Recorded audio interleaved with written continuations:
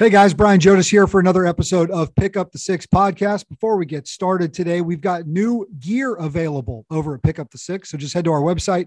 I got to be honest with you guys. Look, obviously I'm going to shill the gear, but man, I love these ones.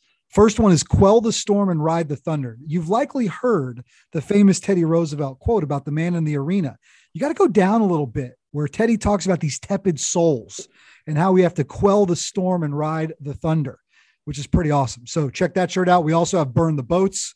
We know we're big fans of that mindset here. We're going all in. And then lastly, if you were to say, hey, Brian, tell me a little bit about what Pick Up the Six means to you from a faith component. It's about leaving the 99. It's about that parable of the lost sheep. Now, if you have 100 and one goes astray, you leave the 99. That's what we're doing here at Pick Up the Six. So go check them out, pickupthesix.com. They're only $20, guys. Grab a new shirt, support the cause. And like Adam Carolla would say, put a little wind in the sails of this pirate ship that we have going here. Pickupthesix.com. Click that gear tab at the very top. Scoop up one of those new shirts today. I got a text last week from my friend Eric Holman. You guys remember Eric. He's an Air Force combat controller. He was on our show recently, and he was running for Congress out of Texas. He said, you got to connect with Connor Matthews. Quote, he's a fish-dropping CCT who's climbing the ladder in the MMA world. All right, say no more, Eric. You got it. We're on it. Connor, the controller Matthews, joins the show fresh off his 5th professional victory without a blemish on the resume to date. Let's meet Connor on this episode of Pick Up the Six podcast.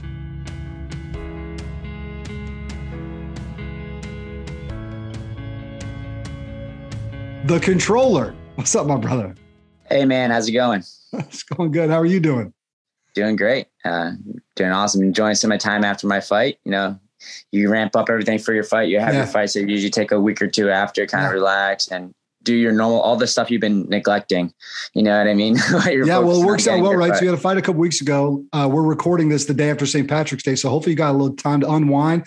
I got to think a guy named Connor enjoys a good St. Patrick's Day. Yes, I did. I actually ended up going to fights up in Boston. So It was pretty cool. I see a couple of my teammates fight. And then St. Patrick's Day has always been my favorite holiday of all the holidays, especially up here. We celebrate it hard.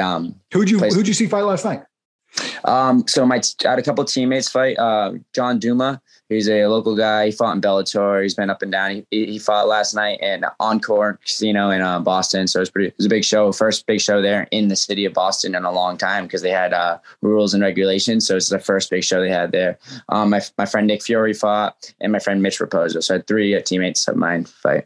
It's beautiful, man. Well, we had an awesome conversation. We got to meet Eric a few weeks ago, and man, we developed a bit of a friendship out of it. When he shot me this text, I was like, yeah, dude, say no more. That sounds incredible. And then go back and doing a little research and watching some of your fights and seeing the way that you've come up. It's really cool. And it's this, this kind of rare breed of a guy that served in the military, not just in military, but in elite fighting units that do some really serious stuff on the ground to ensure that the big dogs in the air can come in and do what they got to do as well. So let's get to know you, man. Let's talk first about sort of your journey to the military. And then we're going to talk about getting in the fight game, which is 5-0, man, to date, which is pretty incredible. So, man, just walk me up to how life starts in the military. Cause I know it wasn't one of those like graduate, go right in. You had a little bit of time in between. So tell me your story. Yeah. So, so I was a hockey player first. That was my first sport growing up. I knew in New England, that's a big sport around here. So I played junior hockey and I played prep school hockey. I played at a good high school. And that was my whole, when I was a kid, that's what I thought I was going to do. I was just going to, go to high school, play hockey, go to college, play hockey. And my senior year, like my last game of my senior year, I got hurt, blew out my shoulder. So, I kind of missed the tryouts and I missed a lot of things that would bring you to that next level. And I just, I don't know. I kind of just lost my passion for it at a really weird time. So one thing I've always done my entire life, it was traditional martial arts. And I started doing a little bit of MMA for my sophomore year of high school.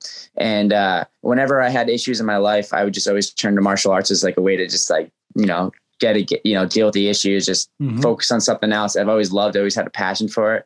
And so that's exactly what I did after my senior year. I went back to martial arts, started training. And then my sensei at the time, actually, so that's how traditional he was a sensei. He's like, hey, let's get you in an MMA fight. So I took it. I was 2 months after I graduated high school and I was just hooked to the sport. That's all I did. I got a job as doing construction, installing solar panels. And but I just did that so I can pay for me to train. It was long days, man. I'd wake up, work in the city in Boston, come down, train at night. So it was just exhausting long days, but it was really good. I did it for like 2 years. And, I realized how much of it was a grind. And then that's what kind of brought me to the military. Yeah. So were you, all right, let me jump in there for a second. Were you pretty addicted from the beginning? And there's a different transition, man, from traditional martial arts and then into mixed martial arts. Cause now like we're landing face punches, like you got to fold a lot of stuff in. How was that transition like for you? And were you pretty hooked right away? Yeah, I was pretty hooked. I think it's because like even in hockey, it's a pretty like you drop the gloves in hockey and you have that mentality of grinding, hitting, and all the contact. So the contact parts didn't really bother me, and then I already had a kind of knack for the just the movement of it from my traditional background. So when the fight, I just kind of was good at it right away. You know what I mean? It was like that mix of everything. I kind of had the grind and I had the in the skill set to be good at it quick. So I've always it just clicked with me. You know what I mean? So it was always fun to me. And so I think it's just something that I just kind of had in me my entire life. Yeah. Yeah. So you're like, up at the crack of dawn, can't even go train yet because you got to get on a job site and work. Yeah. And you're training at night. Yeah. That's a hell of a grind, man. How long were you doing that? I was doing that for about a year and a half, and the winters were rough. It was long. It was cold. In the Boston area? Is Boston area. So and I was working always outside because I was installing solar panels. So you're always on the roof. So, and I was the young guy in the job. So, I'm just carrying everything up and down the entire day. Yeah. So it was definitely a grind, but it was, it gave me a lot of perspective. You know what I mean? It gave me fuel to work harder in other parts of my life. So I think it's something that you need to do. Sometimes you need to just bite down to do things that suck so you can appreciate other things in your life. So sometimes you got to do stuff that sucks to appreciate other things in your life. Absolutely. Yes. Yeah. A little discomfort. Yeah. A little discomfort. Yes, it's good. I think discomfort's good for everybody. But so, that's what, after a couple winters, I actually was funny. It was like summer was coming up. I just worked through the winter, and my cousin called me and he's like, "Hey man, do you want to do a job as a lifeguard at a beach?" And I was just like, that sounds way better than what I'm doing right now. So I got a really good state job here for one summer before I left, which is good because it helped me get into the water a lot. I do a lot of surfing. And so when I was training up for the military, it was perfect because you had to work out, you had to go for swims. And so that's and as a combat controller, you're a lot of it's water confidence. A lot of it's being in the water and being comfortable in the water. So that really helped me out with, when I decided after that winter, I decided to join the military. After that summer, I decided to join the military, and I was already, training from fighting. So I was already in good shape from running, being physical, working out at the beach. So when I flowed right into special operations training, I was just set up in a really good manner to make it through. And you had your first fight though already under your belt before that, right? Oh yeah, I had my first fight. So this is I had my first fight in 2011. I joined the military in 2013. Okay. Tell me about that first one, because I know it didn't last very long. Yeah, no, it didn't last. I have a lot of my fights have been the same from MMA. I've seen. You don't mess around. Just get to it. Yeah. So actually, that was my first fight ever. So my first fight I ever done was usually other people do kickboxing and boxing first, and then they go into MMA. I didn't. Besides traditional martial arts, I went straight into MMA fighting, and I won. I went against a former veteran, guy named Derek Story. He actually took me down at first. He was beating me up, and then we got up to my feet, and I caught him when we got up to our feet, hit him with the right hand. He fell down, took his back, choked him out, and then after that, man, I was hooked on the sport. This is it. Yeah. It was a 19-second fight, I think, right?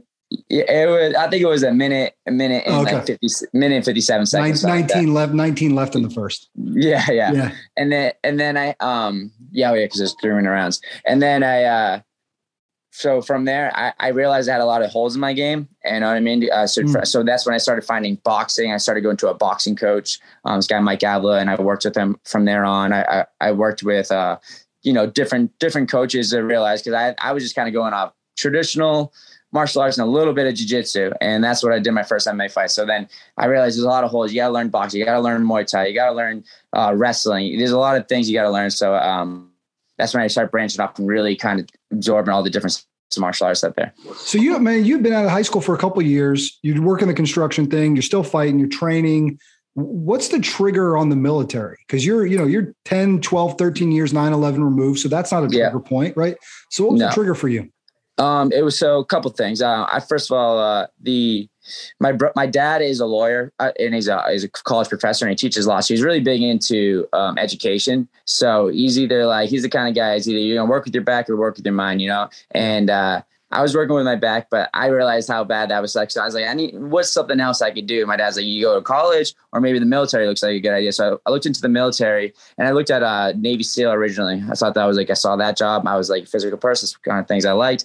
So I started training up for that. And the recruiter for the Navy wasn't the best recruiter. He was trying to get me in as any typical job in the Navy. No, man, I'm trying to do this thing. Exactly. And he wasn't, he was just trying to get me in there. So I walked across the hall. I talked to the Air Force guy. The Air Force guy was really big on pushing pararescue at the time, which is a job where they, special operations for the Air Force. They go in, they save like downed pilots or any kind of medical. They're paramedics and like special operators. They're awesome. Yeah, they're badasses. Yep. They're super bad. So I started training up for that. And then when I took the PASS test, my instructor who ran the PASS test was like, "Hey man, you want to kill people? Or do you want to save people?" And I was like, I was like, they don't want to kill people. I want to do like the Navy SEAL shit. And he's like, all right, put you as a combat controller. And I was like, all right, that's what I'm going to be doing. And I just I had no idea about air traffic control and all how complex being a combat controller was when I got the job.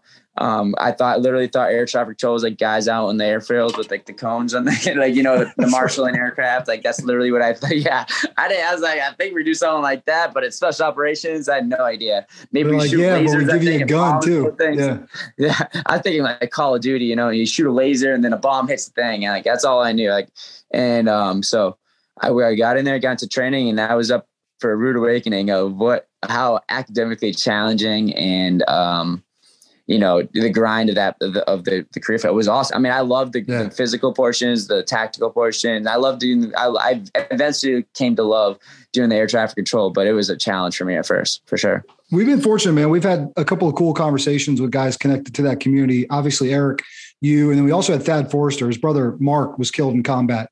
Yeah, I met the family. The family, dude. Yeah. Incredible, man. Yeah. I went to his, I did a run there in, is it Alabama? I believe it was. Yeah. I did a run for the family. Yeah. Yeah. Good family, man. His brother, Thad's a hell of a dude. And really carrying his brother's legacy on. Incredible. Unbelievable guy. Hey, so tell me, you get into Afghanistan 2017, 2018, right? So first time in theater, downrange.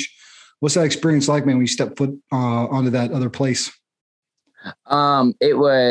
It's surreal, I would say, you know what I mean? Like you kind of like everything you had leading up to that. It's like imagining what Afghanistan's going to be like. And then you get there. It kind of reminds me of like fights and stuff. Like you're always like visualize and picture what you're going to get yourself into. And then you get there. And I would say Afghanistan was is more than what I expected. You know what I mean? I think we got there at a weird, interesting time where Trump took over from, but so the ROEs kind of changed for us and our plans is attack. We were more aggressive. So the guys that were there for the 8 years before us, they weren't going out and pushing missions as much as we were when Trump took over initially before he pulled out. We were pushing missions a lot. So it gave me a kind of cool experience of doing a lot of things that guys before me weren't even doing. I just got there at a unique opportunity and got to do some cool stuff. So it was interesting. You know what I mean? It was mind like opening to see like how other people live in other spots in the world. And, it was interesting. It was good.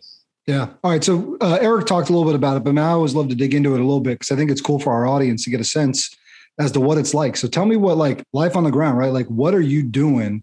What are missions like for you? What's a combat control in the Air Force Special Ops up to? So I had two different mission sets. All right. This is my first deployment. So I really didn't have as much responsibility, like, you know what I mean? Cause you kind of go there, you do a deployment and you kind of shadow people and then you go back and do it again. However, for the first part, I did end up doing a ton because I was doing air traffic control. So they'd send me out to like airfields out, wherever they're pushing on doing missions, I would go and I'd support the mission by setting up airfields in that area and to support the direct, whatever they're doing. So like a refueling point for like a helicopter or if somebody gets shot on the mission, they land it and they'll bring it to an airfield where I'm at so they can get that guy out of there. So maybe they pick up the guy in a helicopter, they bring it to an airfield. I land a big C-130 on the ground. We load the guy up in the C-130 and we get him off out of there to, Germany or wherever they need to go to stabilize and save the guy. So that was, I did that a lot for the first time, part of my thing. So they would send me out to like areas that are, like FOBs, and I would, just have to hang out there for a while. You know what I mean? So there's a lot of downtime in between, like let's say I was there for 6 months and I'm due like 10, 15 missions, but they've all like that. Those missions take 1 or 2 days usually. So there's a lot of time in between those that you're just hanging out in the middle of nowhere in Afghanistan. You know what I mean? Just so the mission can go off. So there was that. There's a lot of boredom, but there's a lot of cool stuff, and then, and then I got the opportunity to get out with the Special Forces team, my second after deployment, and actually do some support the JTAC, the guys who calls in the airstrikes on the ground, getting into engagements with the enemy, and you know what I mean. And that making good on what that recruiter promised you.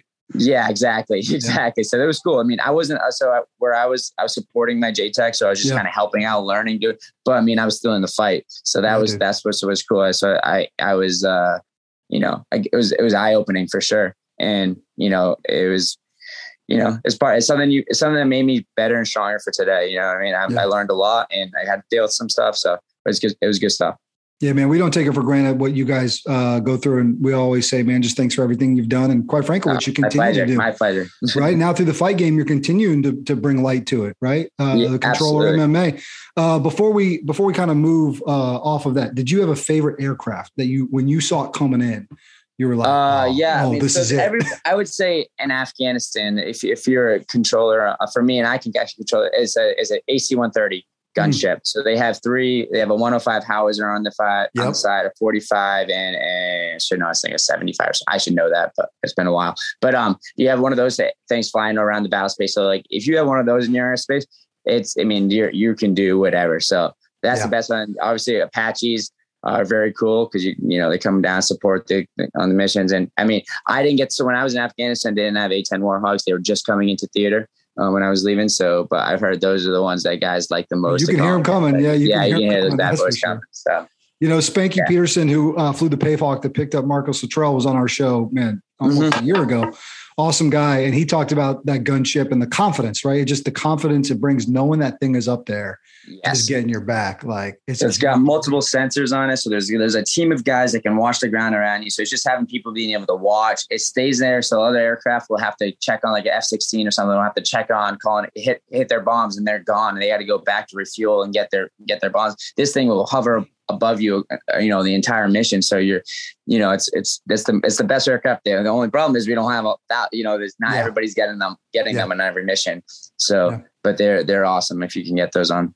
That's incredible, man. So throughout this entire experience, right, as you're in combat zones, as you're in the military, you're still training, right? Still training up to fight, still staying active. And somewhere in your brain, it's got to be like that. I know that's the real purpose for me. For sure. Is that what happened? Yeah. So like I always, like I said, like even when I was in the military, I wasn't training as much as I did prior to the military because my job was so intensive. So I had to learn to be a special operator, which took all my full brain of energy just to do that job. But when I could, it was just like a fun thing for me to do. Always like hop on the weekends. I would train with the other guys that other combat controllers. One of my good friends, George Hernandez, he actually ended up passing away, but he was a really good wrestler. So me and him would hop in the wrestling rooms and I would teach him jiu-jitsu. He would teach me wrestling stuff. And it was just, you know what I mean? It was just more of for me, it was just a fun thing to do on the weekend that wasn't drinking and partying. You know what I mean? It's just another hobby. And that's how martial arts was my entire life. But when I went to Afghanistan, I definitely started I actually got lucky. There was next to where I was at, there was an MMA group on the base. So I would we were working, I'd pop over for lunch and I'd do a little bit of jiu-jitsu or do some kickboxing, which was amazing in Afghanistan because you have a lot of time. So like if I had time, I was not like working, I'd pop in there and I started doing that right before I left. So when I came home from Afghanistan, I was kind of having some mental, I don't know what it was, just adjusting back from that environment to normal society. And so I kind of flowed right back into June martial arts. And then that's when it really clicked to me. I had to coach this kid, Mikey B, he's actually pretty like a big named coach now. When I started with him, he didn't really have this. Now he has like tons of followers on social media and all this stuff. And when I started working, it was just me and him. And he actually, he ended up moving into my house and, because I needed a roommate. So we'd work together every single day training even while I was going to college and I was still working in the military. And he made me so good. And so it helped me deal with all my issues when I was coming back. And that's when I started believing in myself, like, hey, maybe I can actually do this.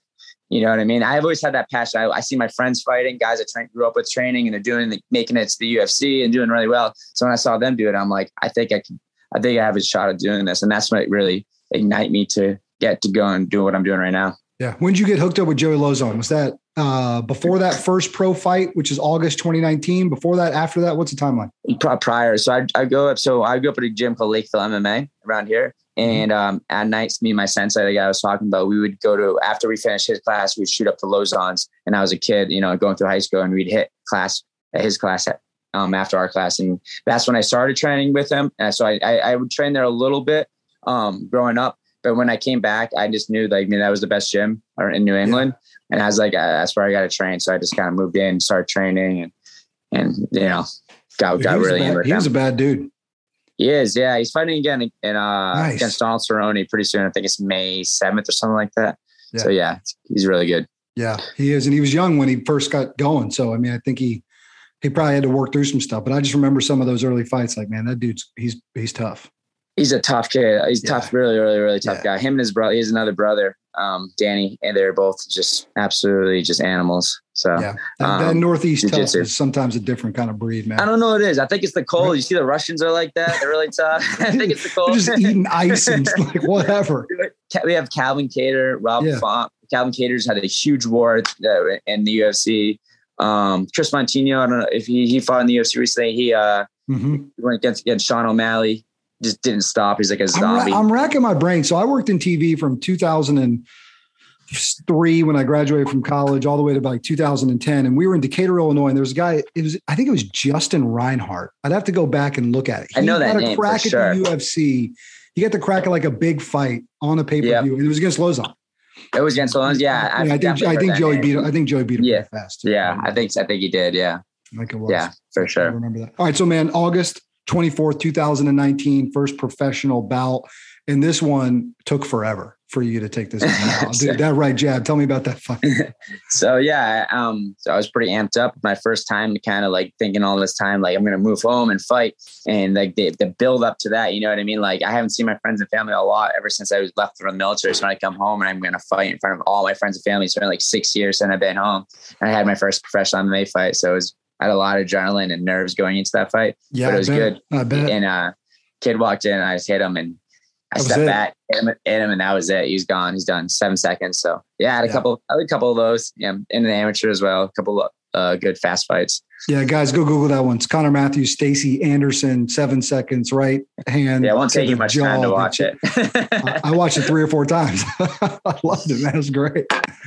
Dude, to go in that first time, when it's real, right? Like, this is it, man. I'm a pro now. We're doing this. I'm right here at home. Everybody's keyed in. I mean, you said you're amped up, but to get that W, what an incredible moment, man. Oh yeah, absolutely. It felt amazing. You know what I mean? It felt really good, especially to start the professionals. And now like amateurs, it's kind of like whatever happens. No big deal. It's amateurs or professionals when things really start counting. You know what I mean? If you want to make this to a career, I mean, then I need to win. So I remember that, and just gives me motivation. Every time I win, it gives me motivation to push even harder because I love the feeling. You know what I mean? I love the grind to keep it and I want to keep my record clean. Absolutely. So the great news is, like, now I'm up and coming fighter. I'm going to get on the scene here. August 2019, get that first W. COVID, boom. Yeah. February, March 2020, boom, shut it down. What? Very frustrating, man. So like, I was everything was rolling, everything was going really good, and then the COVID hit, and I had a fight scheduled. So I was thinking it was like 2 weeks out from my fight. So I was like basically in fight camp, ready to go. If COVID, I remember it was actually St. Patrick's Day is when I got the news that the fight was going to be. So it was and that was it. That's 2 years ago now. Is that 2 years ago? Yeah, man. Wow. Man, that was 2 years ago, like right now. I was like, that wasn't last year. That's 2 years. So I remember the day. It was 2 years ago. So, so like that fight didn't happen. And then there's no shows going on. So you just we got locked in our house. And I made a gym in my garage. I ordered something, get the stimulus check, and I bought mats with it, and hung a bag in the garage, and that's all I did. Like I did everything I could do to make myself better by myself in my garage, in my gym. I had a couple of my buddies, once we started getting I had a couple of my buddies to come train. We couldn't go to the gym, so we would just train at the garage. So we ended up moving halfway through the pandemic. My family did. So we moved. So they're building a house. And in the meantime, my family has a farm. Like my mom's best friend, they own this farm, Chamberlain Farms, and they do weddings. So since they couldn't do weddings at all, they let us stay in like the guest house where they have the weddings and everything while our house is being built, and which was awesome because no one had any place to go. So Joe Lozon actually lent me his mats. And we would just train up. So yeah, like the really nice mats from Lozon, and may bring to the wedding venue. Yeah. So everybody from New England was just coming to this farm. All those pro fighters from all around were just like, they heard about it. You know what I mean? It was like undercover, like not supposed. I remember like that was the big thing. You couldn't post it on social media because like Joe would get mad. Like, hey, don't post this because you're so. But that's what we did. We ended up doing like an outdoor mats. Like we had a big wedding venue tent with mats in it. And everybody would come down and train at it. And that was like what we did during the pandemic undercover. So it was pretty cool. I ended up getting one fight during the pandemic in a tent as well. Mm-hmm. There wasn't any, no crowd or anything like that. So that was my first time fighting, which I really enjoyed because you always train with no crowd. So get a fight with no crowd was kind of it was easy. But wasn't it I mean, it's crazy though, right? I mean, I guess you're right. It's similar to a training session, but you feed off of the crowd when it's actually go time to make it real. But the adrenaline I got from my I've sensed in my last fight. It's just like the adrenaline you get from the crowd and all that music and everything is just so much different than when you get it and just going in there and fight somebody in a cage. It's definitely. I can't sleep after my fights usually just because there's so much adrenaline. Yeah. So it's been a while. It's been a wild ride, man. I mean, if you think about everywhere that this world's taken you from 2011 now to 2022, and then to launch, your pro career, and then to have to do the bulk of it, through what these last 2 years have been like. But throughout that course, it's a 5-0 record, the most recent, March the 4th against Josh Hardy. So let's fast forward, man. Let's talk about the last one. What was the last fight like? So the last one was big problem still. So since the pandemic, now I have this problem of I have scheduled opponents, and then for whatever reason they're not showing up or they're not whatever. Like we had a guy literally just like pull out 4 days out from his last fight. Right, 4 days away from my fight, I was supposed to fight this guy from American Top Team, great camp from Florida, and he pulls out. So they found me a replacement. I fought this kid Josh Hardy, short notice. Whatever, beat him, so it's kind of like a thing where I'm trying to schedule these guys that are better because as I progress and get a better record, I want to fight better, challenging opponents. I mean, I know what I can do in the gym. I'm confident in my abilities outside, for fighting, but like I want to beat the guy so I can, the UFC and the next level can see like, okay, this guy's legit contender to get us to the UFC. So, I've been having problems with that. So I've been, fighting guys like just Josh Hardy. He was good. He's 1-2. So he wasn't.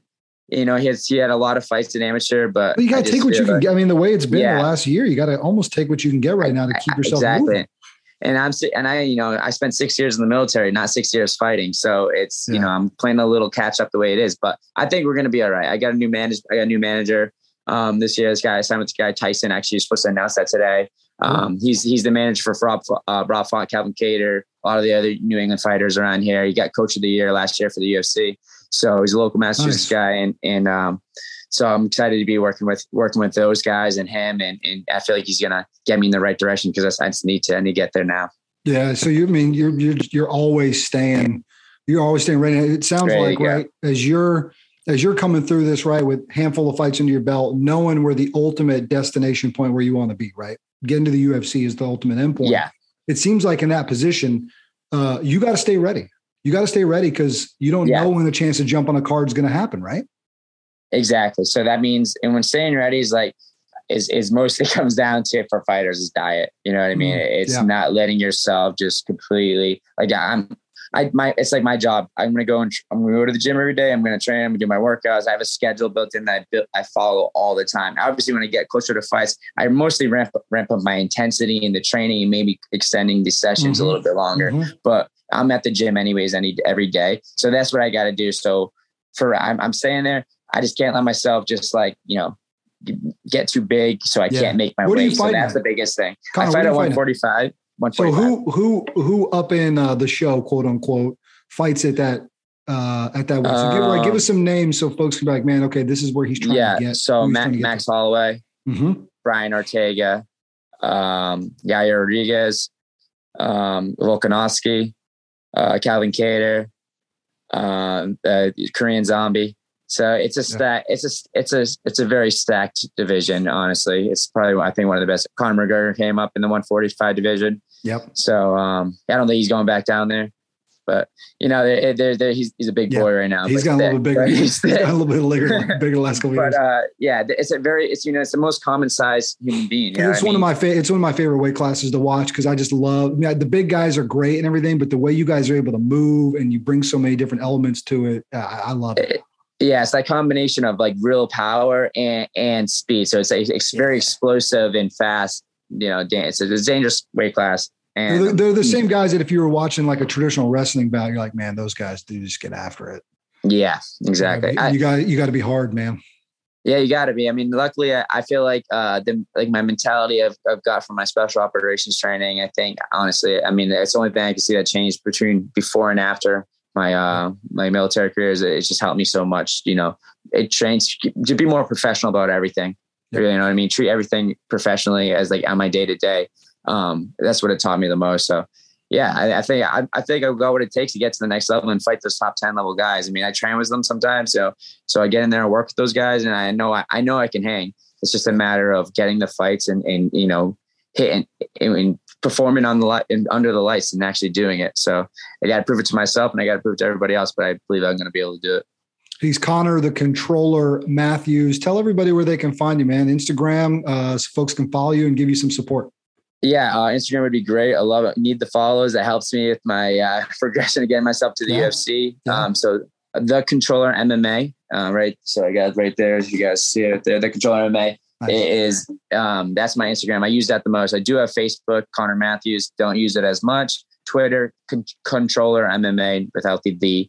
And those are my three social medias that I mostly use. I mean, I use Instagram the most, and love a follow. I got a website launching this week.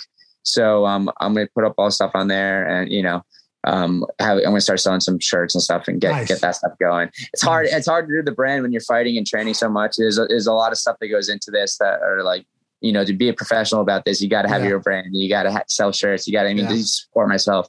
I don't make a lot of money fighting on these lower level teams right now. And I spend a lot of money on camp. So, once I get my stuff, everything helps, to be able to sponsor and get myself going to the UFC. Yeah. Guys, keep your eyes on them. You got fans for life in our community here. That nickname, right? It had to do it, right? Yeah, I had to. I love it. He is the Controller, Connor Matthews, 5-0 in professional fights, making his way through that game. And guys, the guy's just grinding, man. He just keeps getting after it every day. And you heard him talk, most importantly, right? Keep training, keep that diet in check. So that way you're just nimble, you're ready to react. And if they ever call, right, whenever they call, we know that time's coming for you. You'll be ready to roll, man. We're just so thrilled for you. One, just great to hear your story, man. Honored to be able to do it. And excited to see what's coming up here. We'll be keeping an eye on you for sure. Appreciate it, man. Thank you very much. Thank you for having me on. Absolutely. It's been a pleasure. He's Connor, the Controller Matthews, badass from Air Force Special Operations, and now getting work done in the ring. Thanks again, brother. Thank you so much. He's Connor Matthews. I'm Brian Jodis. This has been Pick Up the Six Podcast.